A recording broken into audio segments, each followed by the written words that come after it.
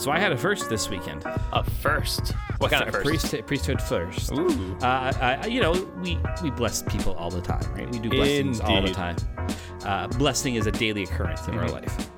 But it was my Auntie Colette and Uncle Harry's 50th wedding anniversary.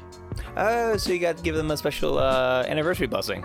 Yeah, and it was the first time I got to do that really for any of my family, which was kind of neat. They're very devout Catholics, and so that was kind of neat too to do that for them and see old family members. Although I was so exhausted that weekend. Like I got there and I got like 3.5 hours sleep that night before. I wasn't sleeping very well. Yeah, and I had a wedding the day before, and I was just like up. I've been traveling up and down the island, left, right, and center. Anyway, so I got there. It was really nice, but then I'm sitting outside. As I grow with age now, I've embraced introversion a little bit more, even though I'm still an extrovert. And I just wanted to hide in a corner and be by myself because I was just so tired. But then, I'm the priest of the family. Everyone wants to come talk to me. Everyone's got absolutely. And it was some nice conversation. It was great. It was really neat. But it was really a beautiful thing to be able to offer that gift for my aunt and uncle. They were just so grateful that I could do that for them. Have you ever done that for family? Oh man, nothing like that. I've had a few masses at my family's home. My family, my mom and dad, they come up for mass pretty much every weekend. But as far as like a particular kind of blessing, not really. They drive to your parish every weekend? Yeah, they drive like it's like a 45-minute drive for them, but they'll. Okay, it's not too bad. So they'll do it, and then we go out to eat afterwards, which is delightful.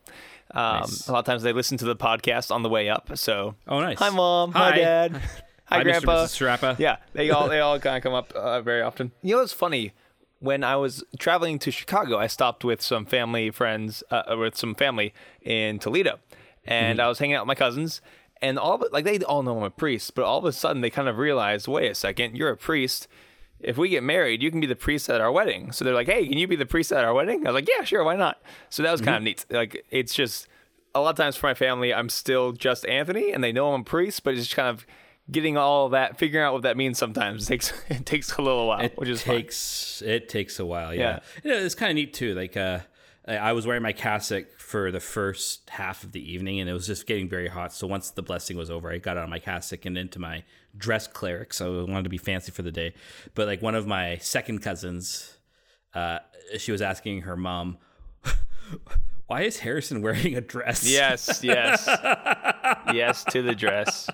I was like, it's a cassock, and it's like kind of try to explain it to them and everything. And it was kind of cool. So that was kind of neat. And then on Saturday I had a wedding for a woman who I've been doing spiritual direction for the last year and a half. She came on our spiritual exercises last year, and so I got to preach at her wedding on Saturday. So that was lovely. Neat. So from a first day of marriage to a 50th year of marriage, all in one weekend. Whew. Yeah. So I'm Father Harrison. I'm Father Anthony. And welcome to Clerically Speaking. Well, I just got back from the terrible land of Arizona. Okay. Before you even go into the conference. Okay. How was In-N-Out? In-N-Out? I didn't go to In-N-Out. Well, Anthony? Yeah, Father Anthony. Yes, Father Harrison. Go back on the plane. Okay. Go out to the West Coast. Uh-huh. Go to In-N-Out. Okay. And then we'll record. Okay. How about we just do one episode right now, so we have one in the can, and then right after we record, I will buy plane tickets back to Arizona. Okay, that's Is that fair? Okay. That being said, how can you not go to In-N-Out? You went to Whataburger, but you didn't go to In-N-Out? Yeah. So I don't know. I don't really care about this thing that these people care about. The internet cares deeply. I just don't, because I've got plenty of strong opinions about stuff that doesn't matter, but when it comes to fast food, it's just like, it's fast food. I just don't care so much. But didn't John say he was going to take you to In-N-Out? He did, but we were too busy smoking cigars. Matt Baker didn't take you? No. What kind of a West Coaster is he? That's not. Don't put this on Matt Baker. I just did. So, anyway, I went to Phoenix, Arizona. Okay. And I don't like Phoenix, Arizona. I don't like it at all because the air is very dry. Uh-huh. And it's very flat, Father Harrison. Yes, it is very flat. All of the roads. It's essentially a desert. It's literally a desert. Yeah, it's a monument to the hubris of human beings who decide to live there. But like all the roads are straight. Yep. And they're in a grid. Yep. And it's flat. Yep. There's something very inhuman about it. Do you remember when you were in Pittsburgh, how like the rolling hills and your geography should have squiggles in it. There should be squiggles. Human beings are meant to live in squiggly land, not grid land. Pittsburgh was very normal to me because Vancouver Island is essentially just a bunch of squiggles. Yeah. We don't live on a grid. We were made for squiggles, not for straight lines. Like downtown Victoria, there's like a 4-block radius of grid, and that's it. Yeah. Even that's pushing it a little bit. That's all the geography allows. Yep. But how's the conference? The conference itself was very, very good. So this was the CYMC Life Teen Conference. It was a conference for youth ministers. There were a bunch of priests there. I got to meet Father Dan Beeman, who is a great guy, really good guy. Even though he has the blue check mark. Yeah, he still has the blue check mark. But you know what's great about Twitter? So I bump into Father Dan, and he, shakes my hand, is very genuine, happy to see me. I was happy to see him. Great. We didn't have a full conversation, though. Right. I'm sitting in the back. One of the talks is going on, and he's doing work for this conference. And he comes up next to me, and without, prefacing at all, he tells me this story about Freemasons. So he's telling me this whole story, and it made me so happy because it was just like this seamless transition from my internet Twitter world into real life, and I was like, that's just it's fascinating. That was awesome. So there's a lot of that. Who else did you meet? Let's see. I met Matt Baker. I got to hang out with John Blevins a whole bunch, which was great.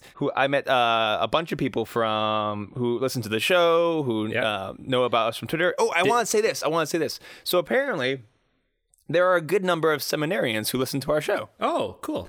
And that makes me happy because seminary is the worst thing ever. And if we in some way can alleviate the pain and suffering of that cross, that makes me happy. So stick with it, guys. So priesthood's really awesome. Yeah. Dear seminarians, we will just share this now because enjoy it while you can. Because really, it's not actually the worst thing ever. Because actually, you got a lot of free time, even though you think you don't. You actually do. You actually have a lot of free time. So enjoy it while you can. Didn't you meet the McGrady's as well? Oh, yeah. Katie and Tommy, they're great. Katie is an excellent speaker. Oh, good. Not only was her content great and what she was, but her technique and the way she delivered and the way she controlled the stage, just incredibly skillful. It was impressive. She's probably the second. It's hard because I think, what's his name? Mark Hart is probably the best Catholic speaker, but she was they were both really good. So they were definitely the best, but everyone was good. All the content was good that I experienced. So I think it was especially good if you are new to youth ministry or if I think it'd be good to bring core members on. So people who are volunteers, if you can somehow bring them to this, I think it'd be really enlivening, but it's very encouraging. I think that was the bigger part, even more than the content and the stuff. And it was a little bit of an advertisement for Life Teen as well, which of course, I get you got to do that, fine. Yeah. But just how encouraging it was to be with people who wanted to be there, who prayed. The masses were beautiful. So I really enjoyed it. It was good. I would like to go back if I can. Yeah, I went. When did I go now? I want to say 3 years ago. 3 years ago now, maybe 3 years, I think. And it was it was the same thing. I just went by myself. They have this scholarship for priests that if it's your first time, they will pay for everything for you to go down. I know that. I went full free. Yeah. So it was nice. It's they pay for your hotel, flight, and everything. I was like, and so a friend of mine said, you have to come to this. And I was just about to start up youth ministry at our cathedral parish. So Father John said, yes, you can go. And it was, for me, it was a great experience too. I skipped the XLT that night because I was just praised and worshipped out. I mean, it's very well done. It's really good. It's just, it's not my thing per se. I don't mind it a bit, but I was like, okay, I need a little quiet. That was the one thing because it was just there were just so many people. Yeah, I didn't realize how exhausted I was until I got back. To because it's just there's people all the time. Yeah. So I totally get that. But for me, the encouraging thing was my experience as a priest there. Here, helping out with confessions and everything, and then just people coming up and talking to you. I remember I was standing in line, at the very long line at the coffee bar, because there's only one coffee bar at the conference center, and the people in front of me, to say, "Hey, Father, what do you want? I'll get it for you." I was just like, "What?" You have to understand, this is kind of, it's a little uncommon experience for me for some reason, and it's just like it's those little signs was just like, or when someone came up and they were just talking about how they're about to go and celebrate their friend who's a priest, or his anniversary. I said, "Oh, is it a big one?" They said, "No, it's his 7th." I thought, what a beautiful thing that you make that effort every year to celebrate his priesthood. That's a beautiful thing. Yeah. Like you feel, I came back refreshed as a priest from that. Yeah. And I thought, regardless if I was going to take on life, we actually ended up taking on Life Teen for a couple of years. And, but even if we didn't, for me, like that was just a great, and I really will always be appreciative to that conference for that. Yeah. So, absolutely. Yeah. I felt the same way. Yeah. Now, he wasn't really much of a conference speaker. He was more of a writer of books. St. Thomas Aquinas and the Summa Tweetologica. Summa Tweetologica. Summa Tweetologica. Summa Tweetologica. Summa Tweetologica. We talk about the tweet. Summa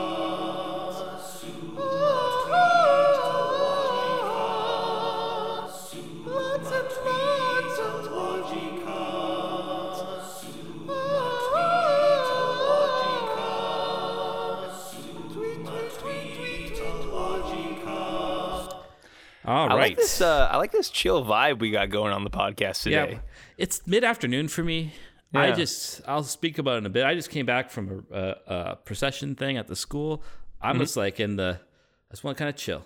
Yeah, we'll see here. Right. We got some heat with the Summa today. So the Summa Theologica was St. Thomas Aquinas' summary of theology, and the Summa Tweetologica is our summary of things we found interesting on Twitter. So first up, JD was kind of announcing this new project he's on, but it really kind of got me thinking. So he says between 2020 and 2100, Africa's population is expected to increase from 1.3 billion to 4.3 billion. Africa is the future. Will Christ be its king? The question is why I'm proud to be part of the team helping to launch African News, African Catholic News from African Catholics. But I never really, I've always thought a bit about how maybe Asia's got the future, but I think with China's one-child policy, I think that's going to be difficult. But it was the pure demographics. Africans tend to have children. Yeah. Westerners don't. Right. And we're going to, like, it's not just like in terms of church. It's like, I'm just thinking, like, it opened up my mind to this idea, like the church is going to be so different in 50 years. Oh, absolutely. In so many ways. Yeah. Mm-hmm. The West, the idea of the Church of the West is going to be dead in 50 years. Mm-hmm. And it is going to be a Southern church. This is something, what's his name? Yeah. John Allen has talked a lot about how it's the Southern Hemisphere that's going to be the future of the church. And I don't think he's wrong. Sorry. Well, I think if you look at the history of the church, kind of like the center, the nexus of the church is always moving. Like it starts in the Near East, it kind of moves towards Rome. Like at least in Europe, you see it moving up and down as people need reconverted and converted again. It's always moving. And for a while, it's kind of been in quote unquote the West. But if you really pay attention to what's going on, the church is always kind of like its center seems to be always on the move. So it's not terribly surprising. Though how can you get, I think one of the things that we're not good at anywhere, and maybe this is just a human being thing, that we have a difficult time seeing the universality of the church. We're often very hemmed in on our little perspective of the church, and we take that and project it on the universal, especially in the West. But the church is a lot bigger than just us and just our parish and just our country. Yeah, exactly. And and Rome will always be the center, obviously, because it's not going. But it's not going to be taken from people of the West. I think this is why the Francis phenomenon of Southern South American, for example, taking over the papal throne is just the first among many in many ways. You might still see, there is a European culture that is at the heart of the church, but I think this is all going to change, and it's going to be very interesting to see what the church is going to look like in 50 years when we're at our retirement ages, or maybe I might be dead in 50 years. So It's possible. it's very possible, right? But I just thought it's just kind of, I don't know, it was like one of those things of like when you mentioned the demographic, I was just like, holy smokes. Yeah. The West is dead. We're going to be nothing. Africa is going to be the economic powerhouse and everything because we're going to be nothing. Well, yeah, we'll see what happens. We'll see. All right, I've got one from Luke at Luke, who says, when the church proposes human answers to human problems, she becomes something she's not, a living lie. When she proposes solutions that flourish from her divine roots, then she becomes who she truly is, the bride of Christ. So Luke got all cranky at the question of the USCCB Twitter person.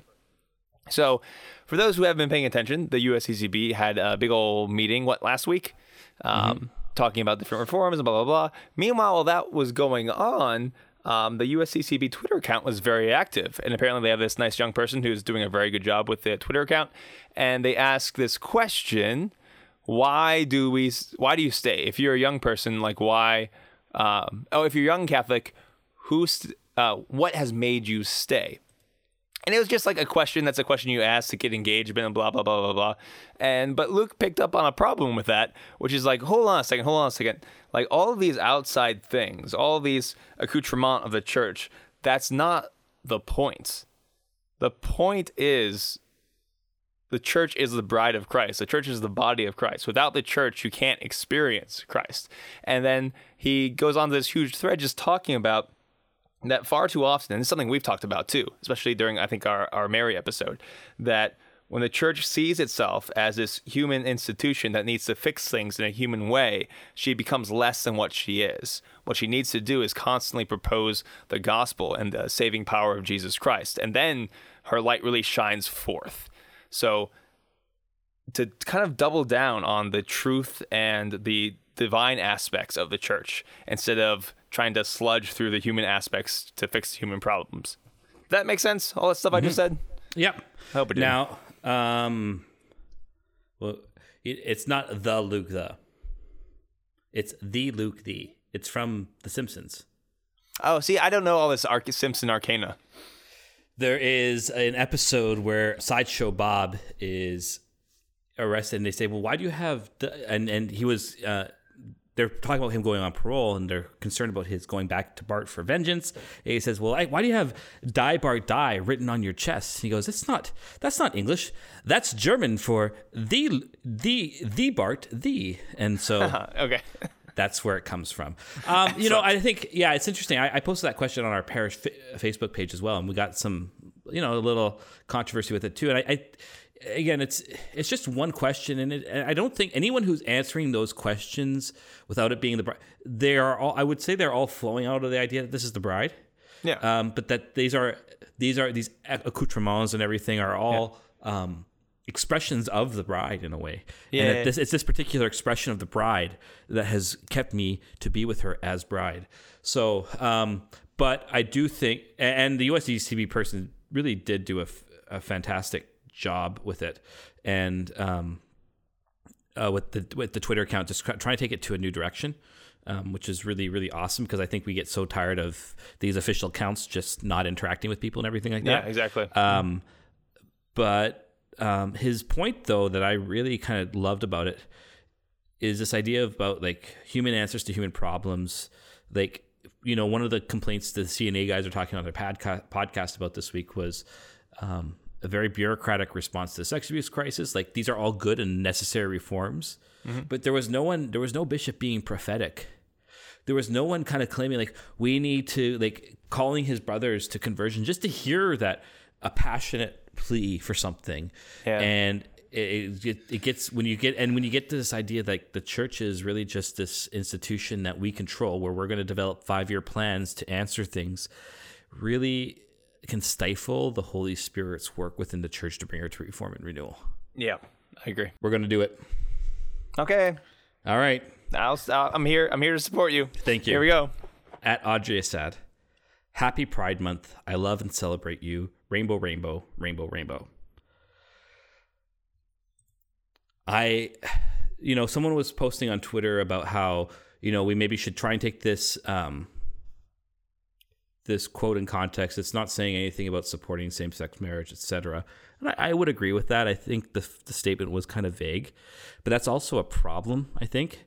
When you're someone whose kind of brand is built upon being a Catholic artist, mm-hmm. Your voice carries a weight. Yeah. And I think if you want to express this opinion, you may want to back off the brand. And I know she kind of has in a way, but you want to kind of back off this brand that I'm a Catholic, I'm a public Catholic. I don't know what the whole thing's about, where it's coming from. She actually has another post from her Instagram about this. I see a lot of you experiencing confusion about my Pride posts. Those of you who are sticking with me, even though you don't share my feelings, thank you. Those of you who feel a need to unfollow or disown me in some way, thank you too. I'm not going to go into details or explanation right now because I'm simply more interested and invested in the relationships I have in my life, out of which my statement was actually born. Mm-hmm. I love and celebrate my gay bi friends, and I trust Providence to guide us all deeper into love and truth and healing, whatever that looks like. And I guess this is my beef, though. It sounds nice, but it's so incredibly vague that there's so little meaning. There's nothing. They're trying to take a stand without taking a stand. Yeah. If that makes sense. And when you're being a public Catholic, and not only that, there's something about supporting and accompanying and journeying with people who have same-sex attraction and Pride Month. Yeah, these are different things. Pride Month is a celebration of a kind of love that a Catholic cannot celebrate. Mm-hmm. But it doesn't mean we neglect our brothers and sisters who struggle with these attractions. Yeah. Yeah, so I don't think I've tweeted yet about gender identity, that kind of stuff, because I'm pretty convinced that social media is not an appropriate platform to discuss these ideas. I've seen very little fruit come from the discussion of these ideas because they are so charged. I've spoken about it in talks I've given because it's in those scenarios, in those situations, you can give not just the ideas, but the people and the emotions and the conflict, and you can give that more space, and you can make that more sacred because there is a lot of suffering going on here. So there's a desire to show people who have same-sex attraction that we love them, because that is absolutely true. But love does not include supporting sinful action. And sex outside of marriage, which is between a man and a woman, that is sinful. And if people are celebrating that action, that's not something we can celebrate along with them. Right. So there's this good desire to say, like, no, we don't hate you. Yeah. Even if you are in the midst of this sin and you don't even see it as a sin, that doesn't mean we hate you either. Right. We don't agree with what you're doing, but like, if I couldn't love people who if I couldn't love people who sinned, I would not be able to love literally any of my parishioners, right? So exactly. But the thing is, you can't discuss you can't add those nuances in social media. It's just not a place for it. It just doesn't work. And this is kind of and the other thing you're pointing out, there is a severe problem, at least in the Western English speaking world, of Catholic figures who in some way represent the Catholic Church and are not equipped to do so in an official way. It's different than just a personal witness when you are, when you have your blog or when you're a Catholic speaker or whatever you are, you've taken on a deeper identity. And I don't think everyone is equipped to do that well, which is not to say you have to be flawless when you do this, because I think even you and I have made mistakes. Oh yeah. But it's a bigger responsibility I think a lot of people realize, and you can do more harm than good if you're not very prayerfully, not just prayerfully, but also intellectually studious and precise about these things.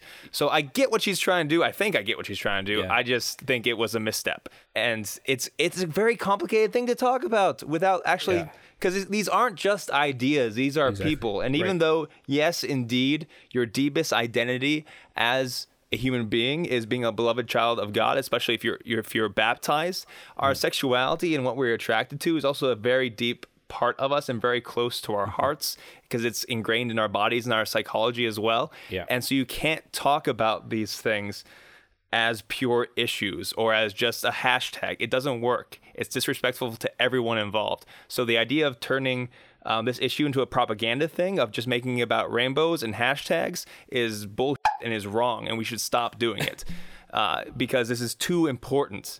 This is too precious. This is too big of an issue to do it on social media. So I refuse to do so in that aspect.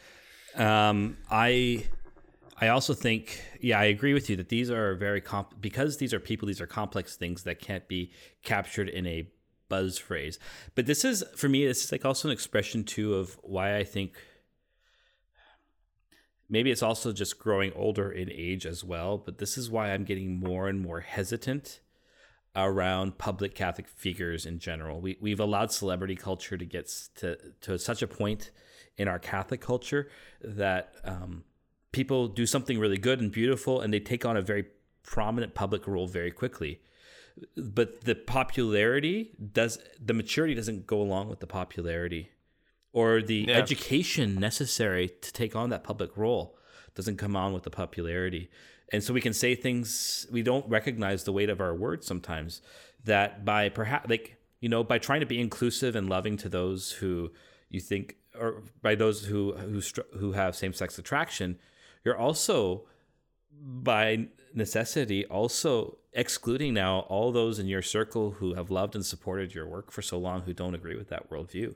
There is an exclusion going on that you may not be realizing about. Like, it's the whole idea around exclusion thing, right?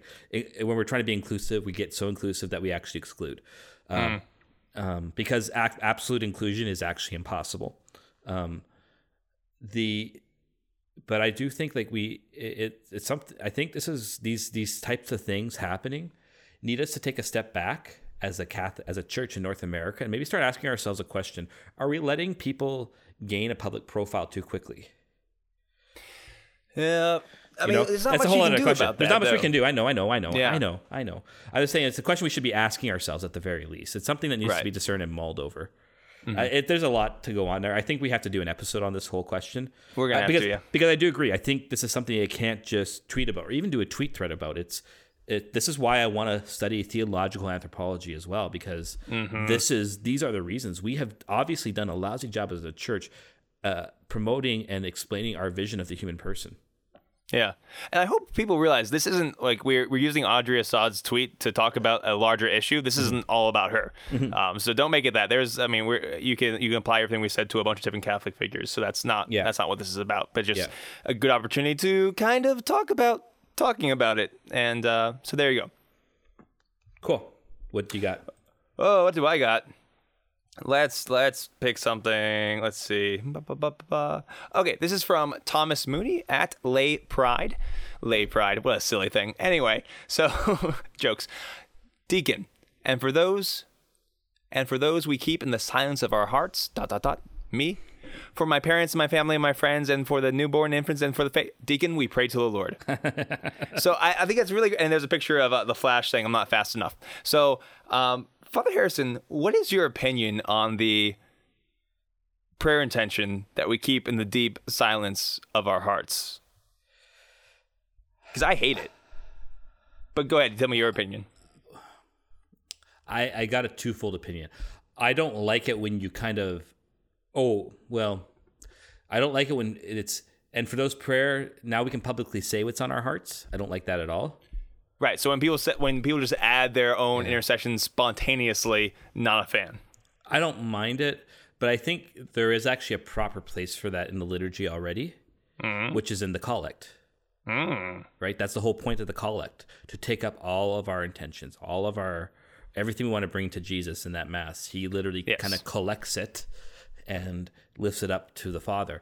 And that's the prayer we pray before we sit down and listen to the readings. Yes, thank you. Yeah. So I don't know. I'm not against it, I guess, but at the same time, my gosh. I don't know.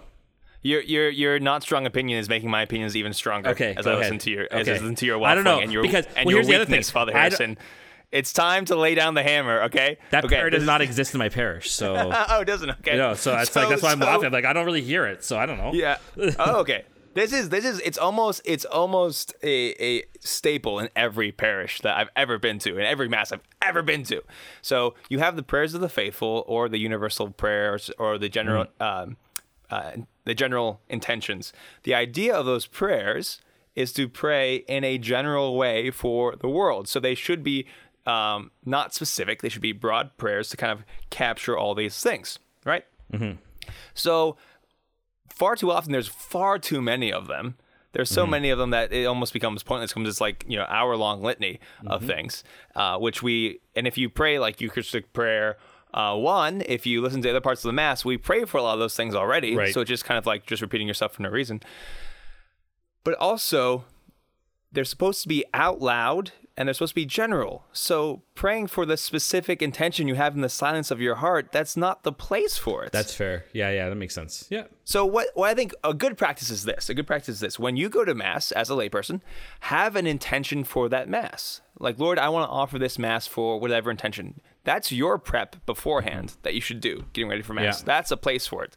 So if you do this intercession, either there's not enough time for you to, or there's far too much time.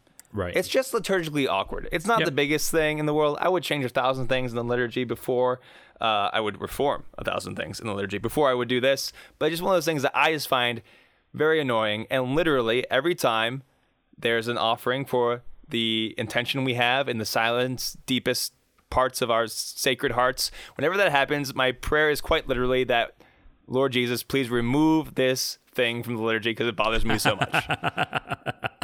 No, I think that's fair. I think you're right about the general thing, right? If this is something, the specific stuff is really for the beginning of the Mass at the collect. So, yeah. If you like it, that's nice. I just think it's dumb. Yeah. And just as people give to the collection at Mass, so people generously donate and sponsor this podcast. Let's hear from Patreon Pontifications. Patreon Pontifications. You support us. We read your tweets.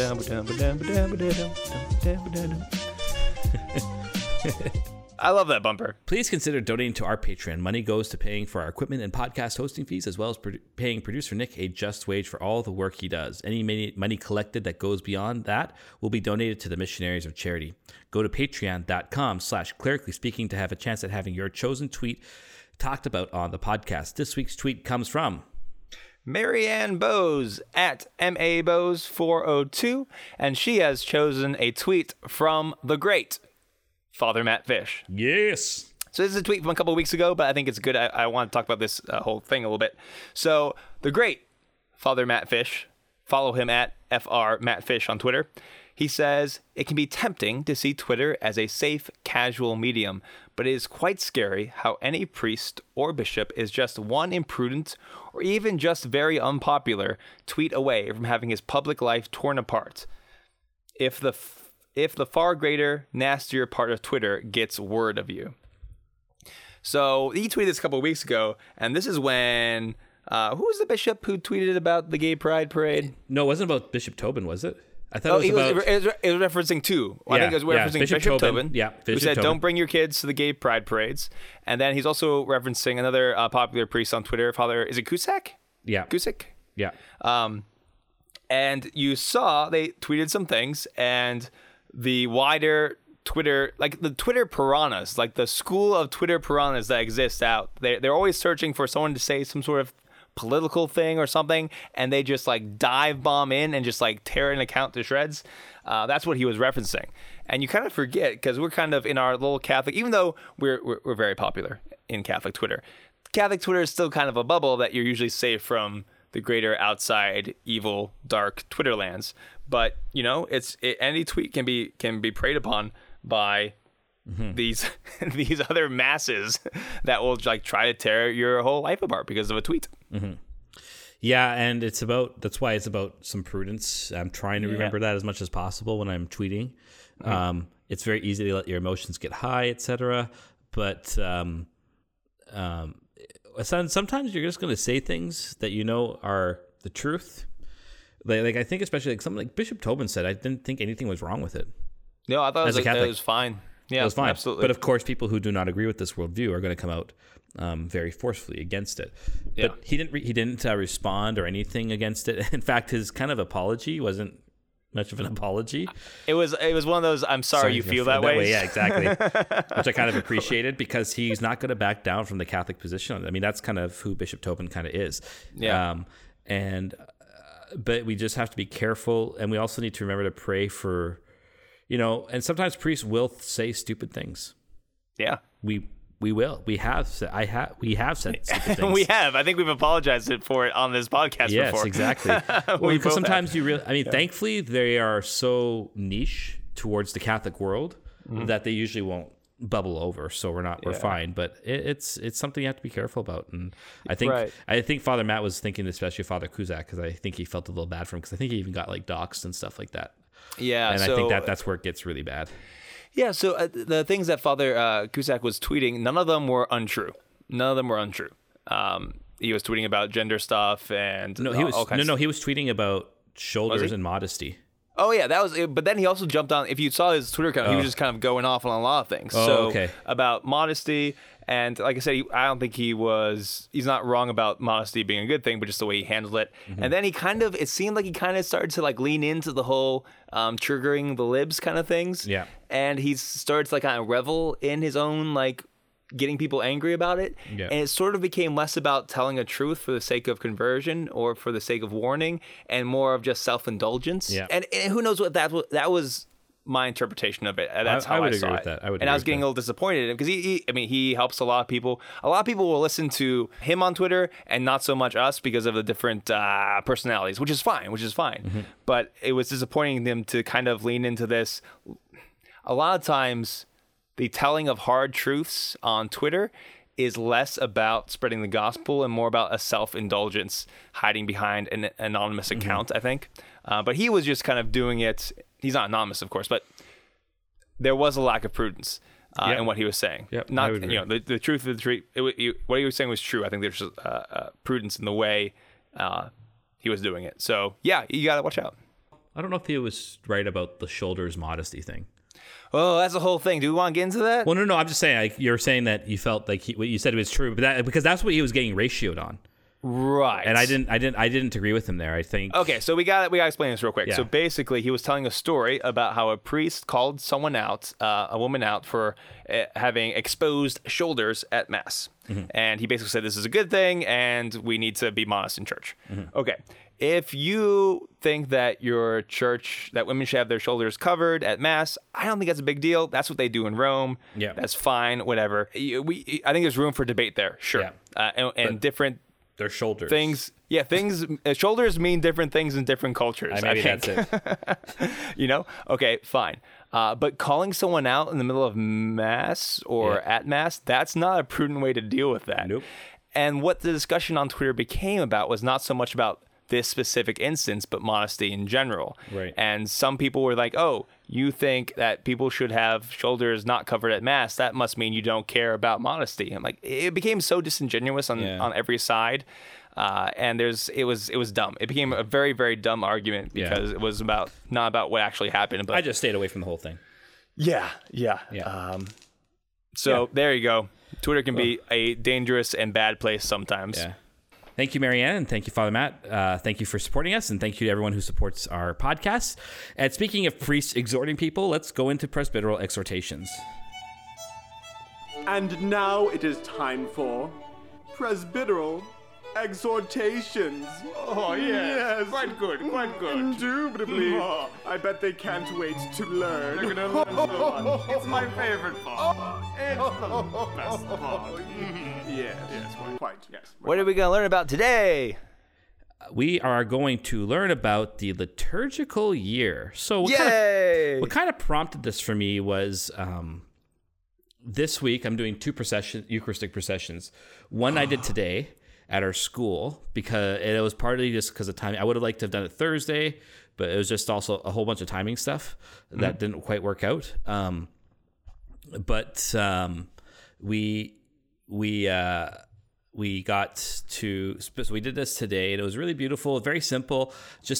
I was going to make it a big thing, and I thought, no, first you're doing it here. Let's just do something small and simple.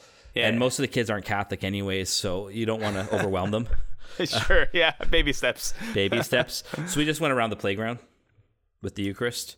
That's awesome. Which was really awesome. So, and then on Sunday, we're doing a Eucharistic procession, and just please, people, pray.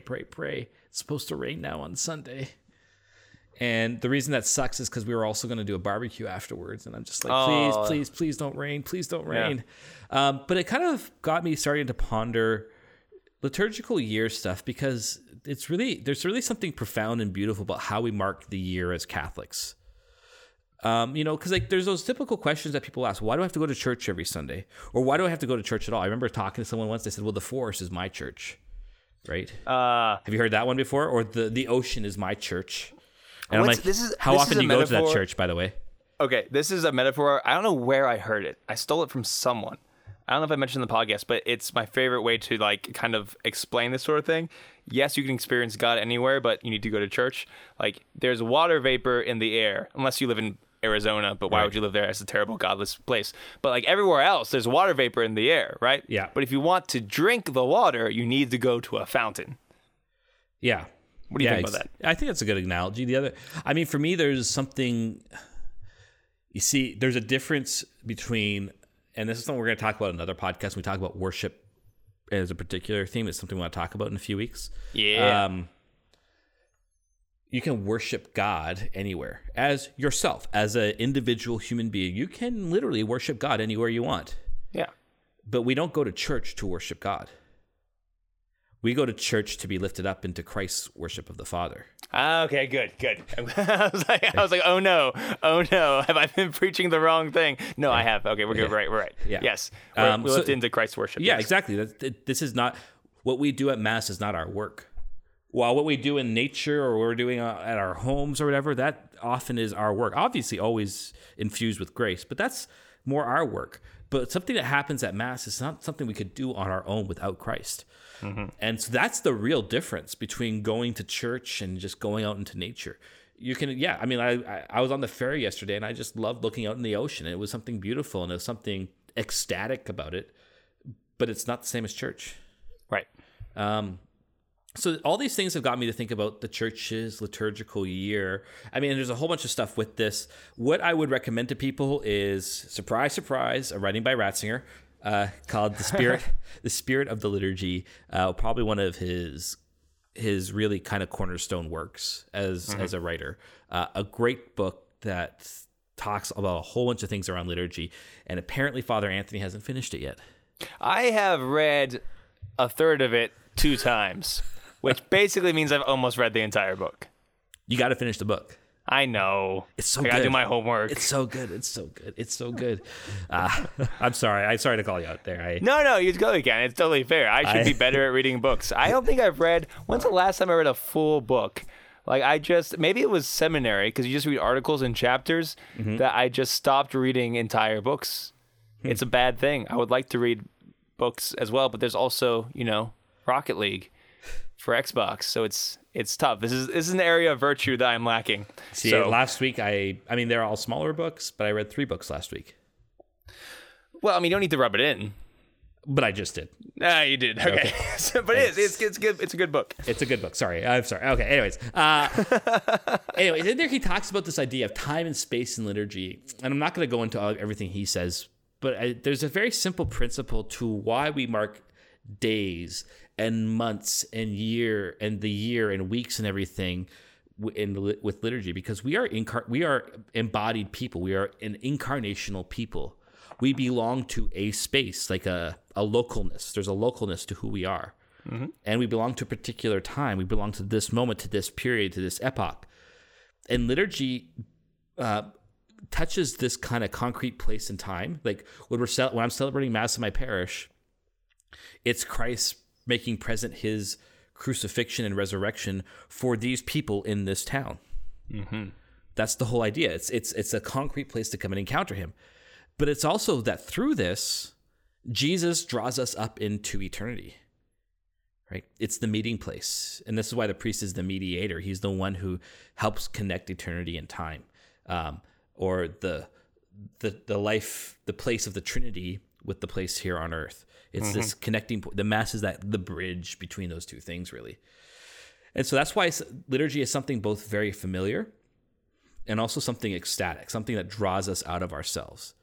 And its whole purpose is this, and I think this is really important. And speaking of Matt Fish, as we did earlier, he mentioned this on Twitter last week as well. It's worth mentioning again, right? That Christianity is not a philosophy. It's not even a religion. It's not a ethical system, but it's meant to draw us into the mystery of Christ's life.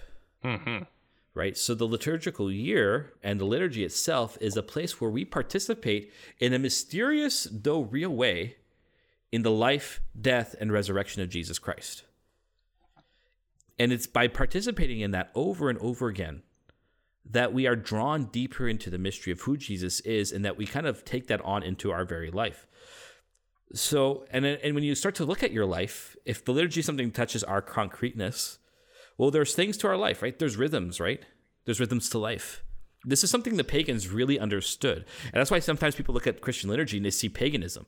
But actually the pagans actually saw something important. They saw something true, right? Yeah. Their festivals around the solstices and the different seasons all understood that there's a rhythm to life, that we have a daily rhythm, we have a weekly rhythm, we have a monthly rhythm, and we have a yearly rhythm. And the church actually sees this and blesses it and gives us her calendar to draw us into the mystery of Christ's life, so that through the rhythm of the year, we too have a chance to encounter and know Jesus Christ through these different church seasons. Sorry, I monologued there. So what do you got to say? No, that was good. Yeah, because the fun part about our faith is this interplay, what you said, between the finite and the infinite. So like, how do we as creatures who are going through time, how do we participate in the infinite? Mm-hmm. And we do it through this kind of rhythm, this kind of taking of time and like looping it together, mm-hmm. or this interplay of time. Like, how do we metaphorically, in a sense, enter into the eternal? We do it through times and seasons and rhythms. It's the same way that any kind of like good poetry works. If you want, bad poetry will always be vague. It will use kind of these very lofty sort of words. Good poetry will be very concrete and use concrete images. But those concrete images are precisely what propels you into the infinite. Jesus Christ. I mean, this is all about the incarnation, really. It's all reflections of the incarnation. The infinite God becoming finite, and in seeing him in this finite body, we are able to enter deeply into the infinite. It's this interplay between the two things. I hope some of this makes sense, because I get real excited about it because I love it. But it's this way that, just the how infinite and finite, how they play together, and it's a good thing. Yeah. If you want, I think a good introduction to what we're kind of talking about here is the episode we did on Jesus. We talked about Jesus Christ as yesterday, today, and forever from Pope Benedict. That sacramental vision of what it means to be human. Yeah, it's a sacramental vision. This is all part of that, right? And so we are that. And here's the other thing: it's like God ordered the whole creation, right? That's the whole point of the first 2 chapters of Genesis, is about this ordering that God determined on the first day, on the second day, on the third day. God is the one who's giving the reason, meaning, and purpose to all things in creation. And so while, yes, we do live in a fallen world, and so the fall affects our appreciation, like the rhythms, I think, would have been seen prior to the fall more as something very joyful and jovial and solemn and life-giving and leisurely, but now we almost see the rhythms as repetitive and doldrum. Like people will talk about like certain rhythms in music, how if it's like a da da da da, it kind of gets you like your arms almost slouch, because you're just like, yes, this is the drudgery of life. And so we look at this negatively, but actually there is a meaning and purpose to how God ordered things, even though it's fallen. And how it's fallen is a whole other question. But there's something good here that God's saying, no, there's something worth redeeming here in these rhythms. Yeah. Because you can even, in a poetic way, talk about the rhythm of love between Father, Son, and Holy Spirit, right? And so, I'm not talking about it in terms of time, obviously. Right. I'm just saying, like, that's why I said poetically. Okay, well, okay, so even though we do experience that, even in the secular sort of sense of rhythm, there's that excitement around the Christmas season. You get excited for it. But also, I think everyone's experienced a kind of relief when the Christmas season is over, Right. at times too. There's an excitement for when summer starts, when you're, a student, but also I think everyone has experienced that, it's time to do something again, and going back to school is its own. So we experience, even in kind of secular senses, the joys as well as in the fallen sense, the negatives of rhythm. So we know Yeah. it kind of intuitively, both. And here, I think I might even mention this on the podcast before, but this is why Gregorian chant has a pride of place in the liturgy, by the way. Because Okay. it has a rhythm, Yeah. but not a 1, 2, 3, 4, 5, 6, different, 7, 8. It's 1, 2, 1, 2, 1, 2, 3, 1, 2, 3, 1, 2, 1, 2, 3. It gets when I was doing a chant workshop once, they kind of explained it. It's like the tide of the ocean coming in on the beach. Yeah. It comes in, it goes out, but it doesn't always come in at the same time. But there's also still a rhythm to that. It's still doing its thing, but it's coming in on its own time. There's a freedom, and the whole idea of chant is that it's meant to draw us out of this kind of like drudgery of rhythm into a more eternal rhythm. And this is the whole idea. So anyway, this is what the church really sees and appreciates. And so the whole liturgical season, the whole of the liturgical year is meant to draw us into Christ's life. And this is why we begin with Advent. Because Advent is not just we all know the famous phrases. There's two. Really, it celebrates two comings, right? Yes. Two Advents. Two and Advents. one Advent. Yes, exactly. There is the we are anticipating the birth of Christ. That's what we normally think of. yeah.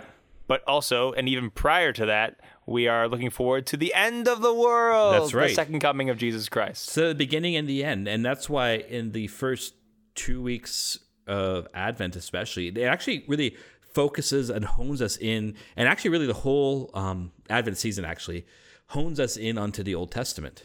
Yeah. Because to experience this waiting for the Messiah, you have to experience Israel's waiting as a church. And we are the new Israel who's always waiting for Christ to come anew to us. And so the whole Advent season is about being drawn into Israel's waiting for Jesus to come. And for the new Israel, and that's why so Israel's waiting for the incarnation, and the new Israel is waiting for the second coming. Right? This is why those two things come together. Yeah. Mm-hmm. And so that's the reason. And so that's a mystery that we're drawn into. And that's why there is the living of that time there's a bit more somberness, because it's a bit of that waiting puts us into a sense that we are not fulfilled yet. Right? Yeah. So that's the Advent season. And that's kind of the main reason and purpose for it, is to draw us into that mystery so that it can prepare our hearts for when that time of Christmas comes. And Christmas is the time where Jesus, and this is the key thing with all this, listen to the prayers on these major feasts. Yes. Often they will say the word today. Yep. Today. Not on this day when you brought Jesus, but like today you bring Jesus, like today the Savior is born. It's the oh my gosh, I'm forgetting that Christmas hymn now. Today is born a Savior, Christ the Lord. But but they're saying today. Or even most recently, if you were praying the Easter season, if you're using the first preface for the Easter season, you would say during the octave, this day. Exactly. As in, every day of the octave is the day that Christ, the one day Christ rose from the dead. And this is going to be the key theme to take about the major feasts. This day, or the today, is this is the concreteness, our day today. This past is now made present to us in a real way, so that we participate in it just as really as the disciples did 2,000 years ago. Yeah, and this is why Eucharistic Prayer 1 is the best one, Father Joe in black, because when you hold the chalice, as you're about to have the chalice consecrated, you say, he took this sacred chalice. Exactly. Not a chalice, this one. This one that Exactly. you hold in your hands is the chalice. You want to know what the Holy Grail is? Whatever chalice you're using at Mass is the Holy Grail, because we're entering into that moment mystically. Yeah. And it's the same thing. Like, so when the conclusion of the Christmas season ends, it's on the baptism of the Lord. And when you're reading the breviary, it's like today he is revealed to us. Like it's a conclusion of the celebration of Epiphany. And this is like that key phrase is today. Listen to it, because it's meant to emphasize to us that we are participating really and truly in something that's now made eternally present through the Holy Spirit. It's the Holy Spirit who universalizes the concrete aspects of Jesus' life for the whole church. And this is why we live in this kind of sacramental system. These are the means by which Jesus allows us to enter into that mystery. Now we get into something controversial. Oh, yeah? Ordinary time. Ordinary time is that? What can be controversial about ordinary time? Some ordinary time is far too boring to be controversial, Father Harrison. A lot of people don't like it. Because they don't like green? They don't like it because there's always different feasts that follow, or there's different. The calendar was never according to just ordinary time, but it was always like, first Sunday after Pentecost, second Sunday after or first Sunday after Epiphany, second Sunday after Epiphany, etc. So you're saying ordinary time is a new thing? You see, I don't know the whole history of this, so I'm going to reserve opinion on that. My guess is yes, it was a new thing. I think certainly the emphasis, we can say for sure, in the old calendar before the reforms, like every day was a saint's feast day.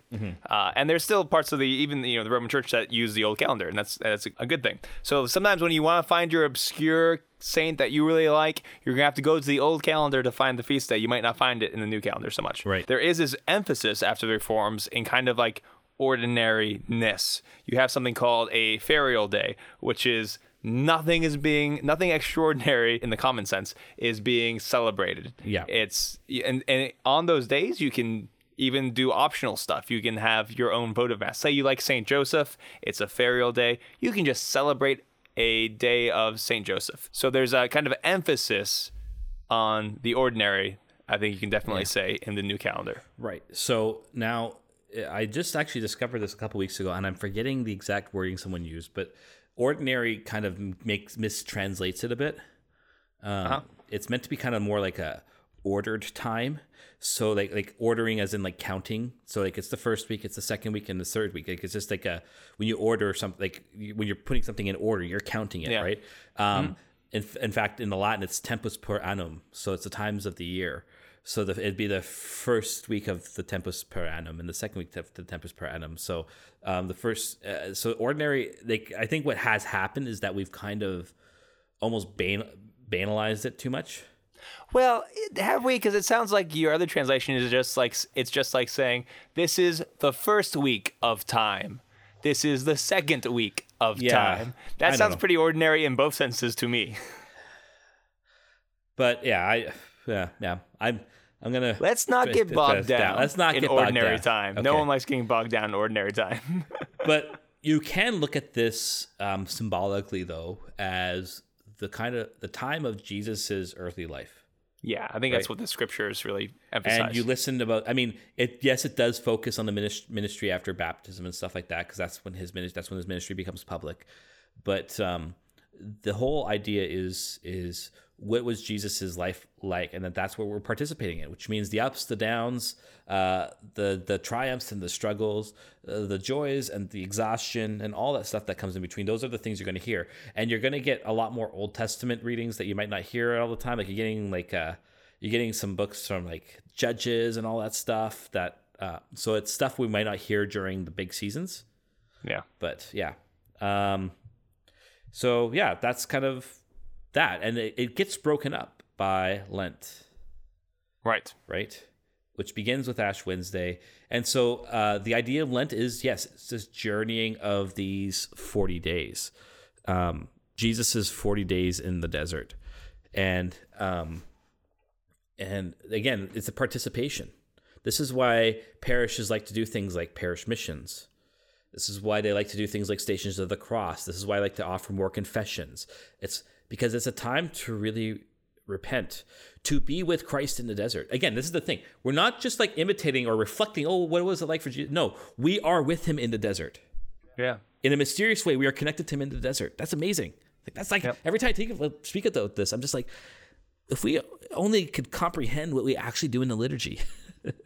Right. And so this is When Jesus is saying, for those who have eyes, for those, see, for those who have ears, like when you hear that in scripture, you can apply that very easily to what's going on. A lot of us go through the liturgical year having eyes but not seeing, having ears but not hearing. You may have experienced the liturgical year as a kind of blandness. What color are we wearing today? But it's through prayer, and especially through, I think, personal prayer, that helps you enter into the liturgical prayer and the church's prayer. So by learning about this stuff, now you kind of know what to pray about a little more so that you can get excited and enter into this time. Because and especially in these different times, like you will get special and specific graces in Christmas that you might not get in ordinary time, or in Easter. Like the Lord works with His church because the church is His bride, and by ordering these things, the church, Christ enters into that as well. So, by praying with the liturgical year, you can enter more deeply into the life of Jesus Christ. Yeah, and this is why too. Yeah. Anyways, and then Holy Week is very awesome, right? Because Holy Week is very good to me. every day is emphasized. Every day is particular, and you're literally going. Every day is we call Wednesday Spy Wednesday because that's the day Judas betrayed Jesus. So that the next day, he will then go with the crowds to drag Jesus on Holy Thursday, right? To which he'll be crucified on Good Friday. And again, I love, this is my favorite one, and this is where the idea first struck me, was when Pope Benedict on one of his Holy Thursday homilies was reflecting on Eucharistic Prayer 1, because there's a slight change in it on Holy Thursday. Do you know what that one is? I don't remember. Okay. On the day before he was to suffer, that is today. Today, yes. Now, His whole homily was on the Hodie, which is Latin for today. That was his whole homily, that one word, and what that meant. And it was kind of expressing this whole vision that we've been talking about. It's just, that's what kind of, that's the whole thing. Today, we are with Christ. And you really experience that when you're carrying the Eucharist through the church into the altar repose. You're journeying with Him to the garden. You're spending time, you're keeping awake with Him while the disciples couldn't, etc. Like all these amazing things. They have a symbolic character, but they also have a real character to them. Right? Yeah. And then anyways, So, and we mark each day of that with all of that. And then obviously there's Easter, right? And so Easter begins on that. We begin it on the vigil because, there's mass during the night. There is mass in the morning, and there's at dawn, and then there's the mass during the day on Easter Sunday. There's different masses for the different periods of the day. And then marking that with 50 days. 50 days of the Easter season, because that's 50 days to Pentecost, right? That's what Pentecost means. It means 50 to end and culminate the Easter season. This is what we mark. And in each of these things, we're participating in different aspects of Jesus's life, and part of it's too because there are moments and there are places in our life that have the drudgery and the difficulties, and those times of Lent and Advent can be those times where they really kind of draw us into those things more deeply. And then you have the times of the joy, like with Easter and Christmas, which is why you eat differently during those times, etc., because you're living out the joys of your human life. Mm-hmm. But I want to conclude with a couple special things about living liturgical time, and then maybe we could talk about some ways to live this as well at the end. First thing I want to talk about is special feasts, because this is where it happens every year on Twitter. People complain about Ascension Thursday or Ascension Sunday. Which one is it? Right? Yep. And I pray and I hope we return to the universal practice of Ascension Thursday. Yeah. So why is it that we want to have it on Thursday? Why do we want Holy Thursday on Holy Thursday? No, Ascension Thursday on Thursday. Or why do we want the Ascension on Thursday? My brain just turned off. Ascension I can Thursday, see your eyes are glazing over. I know. I was like, oh my gosh. Okay, no. So Ascension Thursday is important to have it on Thursday, so that way there's 9 days until Pentecost, and that is the first novena. Yeah, exactly. So this is, you enter into what the apostles and Mary and the other disciples would have experienced, this 9 days of waiting for the Holy Spirit. Exactly. When you move that to a Sunday, because we don't, care about our religion enough to go on a Thursday, I don't know. But when you do that, you kind of remove that symbolic experience, and therefore you kind of twist the reality of that experience. If you change the symbol, you change the reality. And you're also saying I don't like it. And you're also saying this day isn't really that important. Yep. If you just can move it around. You just keep on moving around, or you're saying you don't have to go to mass that day, because I think then too it says really, the Ascension, it's a nice thing, but we don't really. It's like no, there's a deep importance to this day, and we need to mark our lives. And I'll end off with that in a bit, like why marking our days with this is important. But yeah, you're right, exactly. Those 9 days, or Corpus Christi is traditionally on a Thursday. Why Thursday? Why would we pick a Thursday instead of a Friday or a Wednesday for Corpus Christi? Do you have an answer? We take a Thursday for Corpus Christi. Wait, we pick Friday or Thursday? Thursday, usually. Oh, yeah, Thursday because Holy Thursday is the institution of the priesthood and the institution of the Eucharist. Exactly. And so if you're going to celebrate the Eucharist, do it on a Thursday. Exactly. And Thursday is also usually a popular day to, if you're going to fast or do something for the priesthood, a lot of people do that on a Thursday. Yeah, or like if it's ordinary time, I'll often do a votive mass for priests on the Thursday and stuff like that. So exactly, that's why Corpus Christi is usually on a Thursday. And all these things, and I think marking our life with the liturgical year is so important, because it then starts to draw us into ordering our life according to the mysteries of Christ's life, and it starts to make his life more real. And we start to, when you start to meal plan, for example, because it's a Friday and you don't want to eat meat, or it's like I love Sacred Heart every year because it's on a Friday, right? Yep. And Friday's our day to eat. When it's a solemnity on a Friday, you eat meat, and it is glorious, right? So you're doing all these things you start to mark your year this way. I know families that during Advent and Lent, because they ordered their year so much around the liturgical calendar, they do processions in their homes. They do hymns and stuff like this. They do different activities. I mean, and I'm sure there's a lot of families who have a lot of great advice about what we can do. But the important part of this is to say, we are concrete creatures, and we are embodied creatures, and there is a rhythm to life. And because here's the thing, there is a competing calendar, right? Yeah. There is the secular calendar, which competes against us. And again, the church has always kind of lived in that way, in that tension. And it's not to say it's a bad calendar. It's just to say, which calendar will form me first? And if we say the liturgical calendar, then you start to actually experience that rhythm, and you start to experience eternity, not just when you go to Mass, not just when you're going on these special feast days. You start to experience it every day and every week. When you start with morning prayer in the mornings, because it's a good time to start off your day. When you end your day with night prayer. When you cap your week with weekly Mass. When you cap those special festivities with a great meal and good times with friends. All these things you just start to kind of naturally intuit the whole mystery of Christ's life and the whole mystery of the church. And it gives you life. And you may not even be able to explain it all. And that's okay. But you just start to kind of see these things. And that's why I think living the liturgical calendar, embracing it, seeing its importance, can actually be incredibly life-giving. Good. I think we end on that. Okay, cool. Yeah, you guys can't see this. Father Anthony definitely looks like he's fading.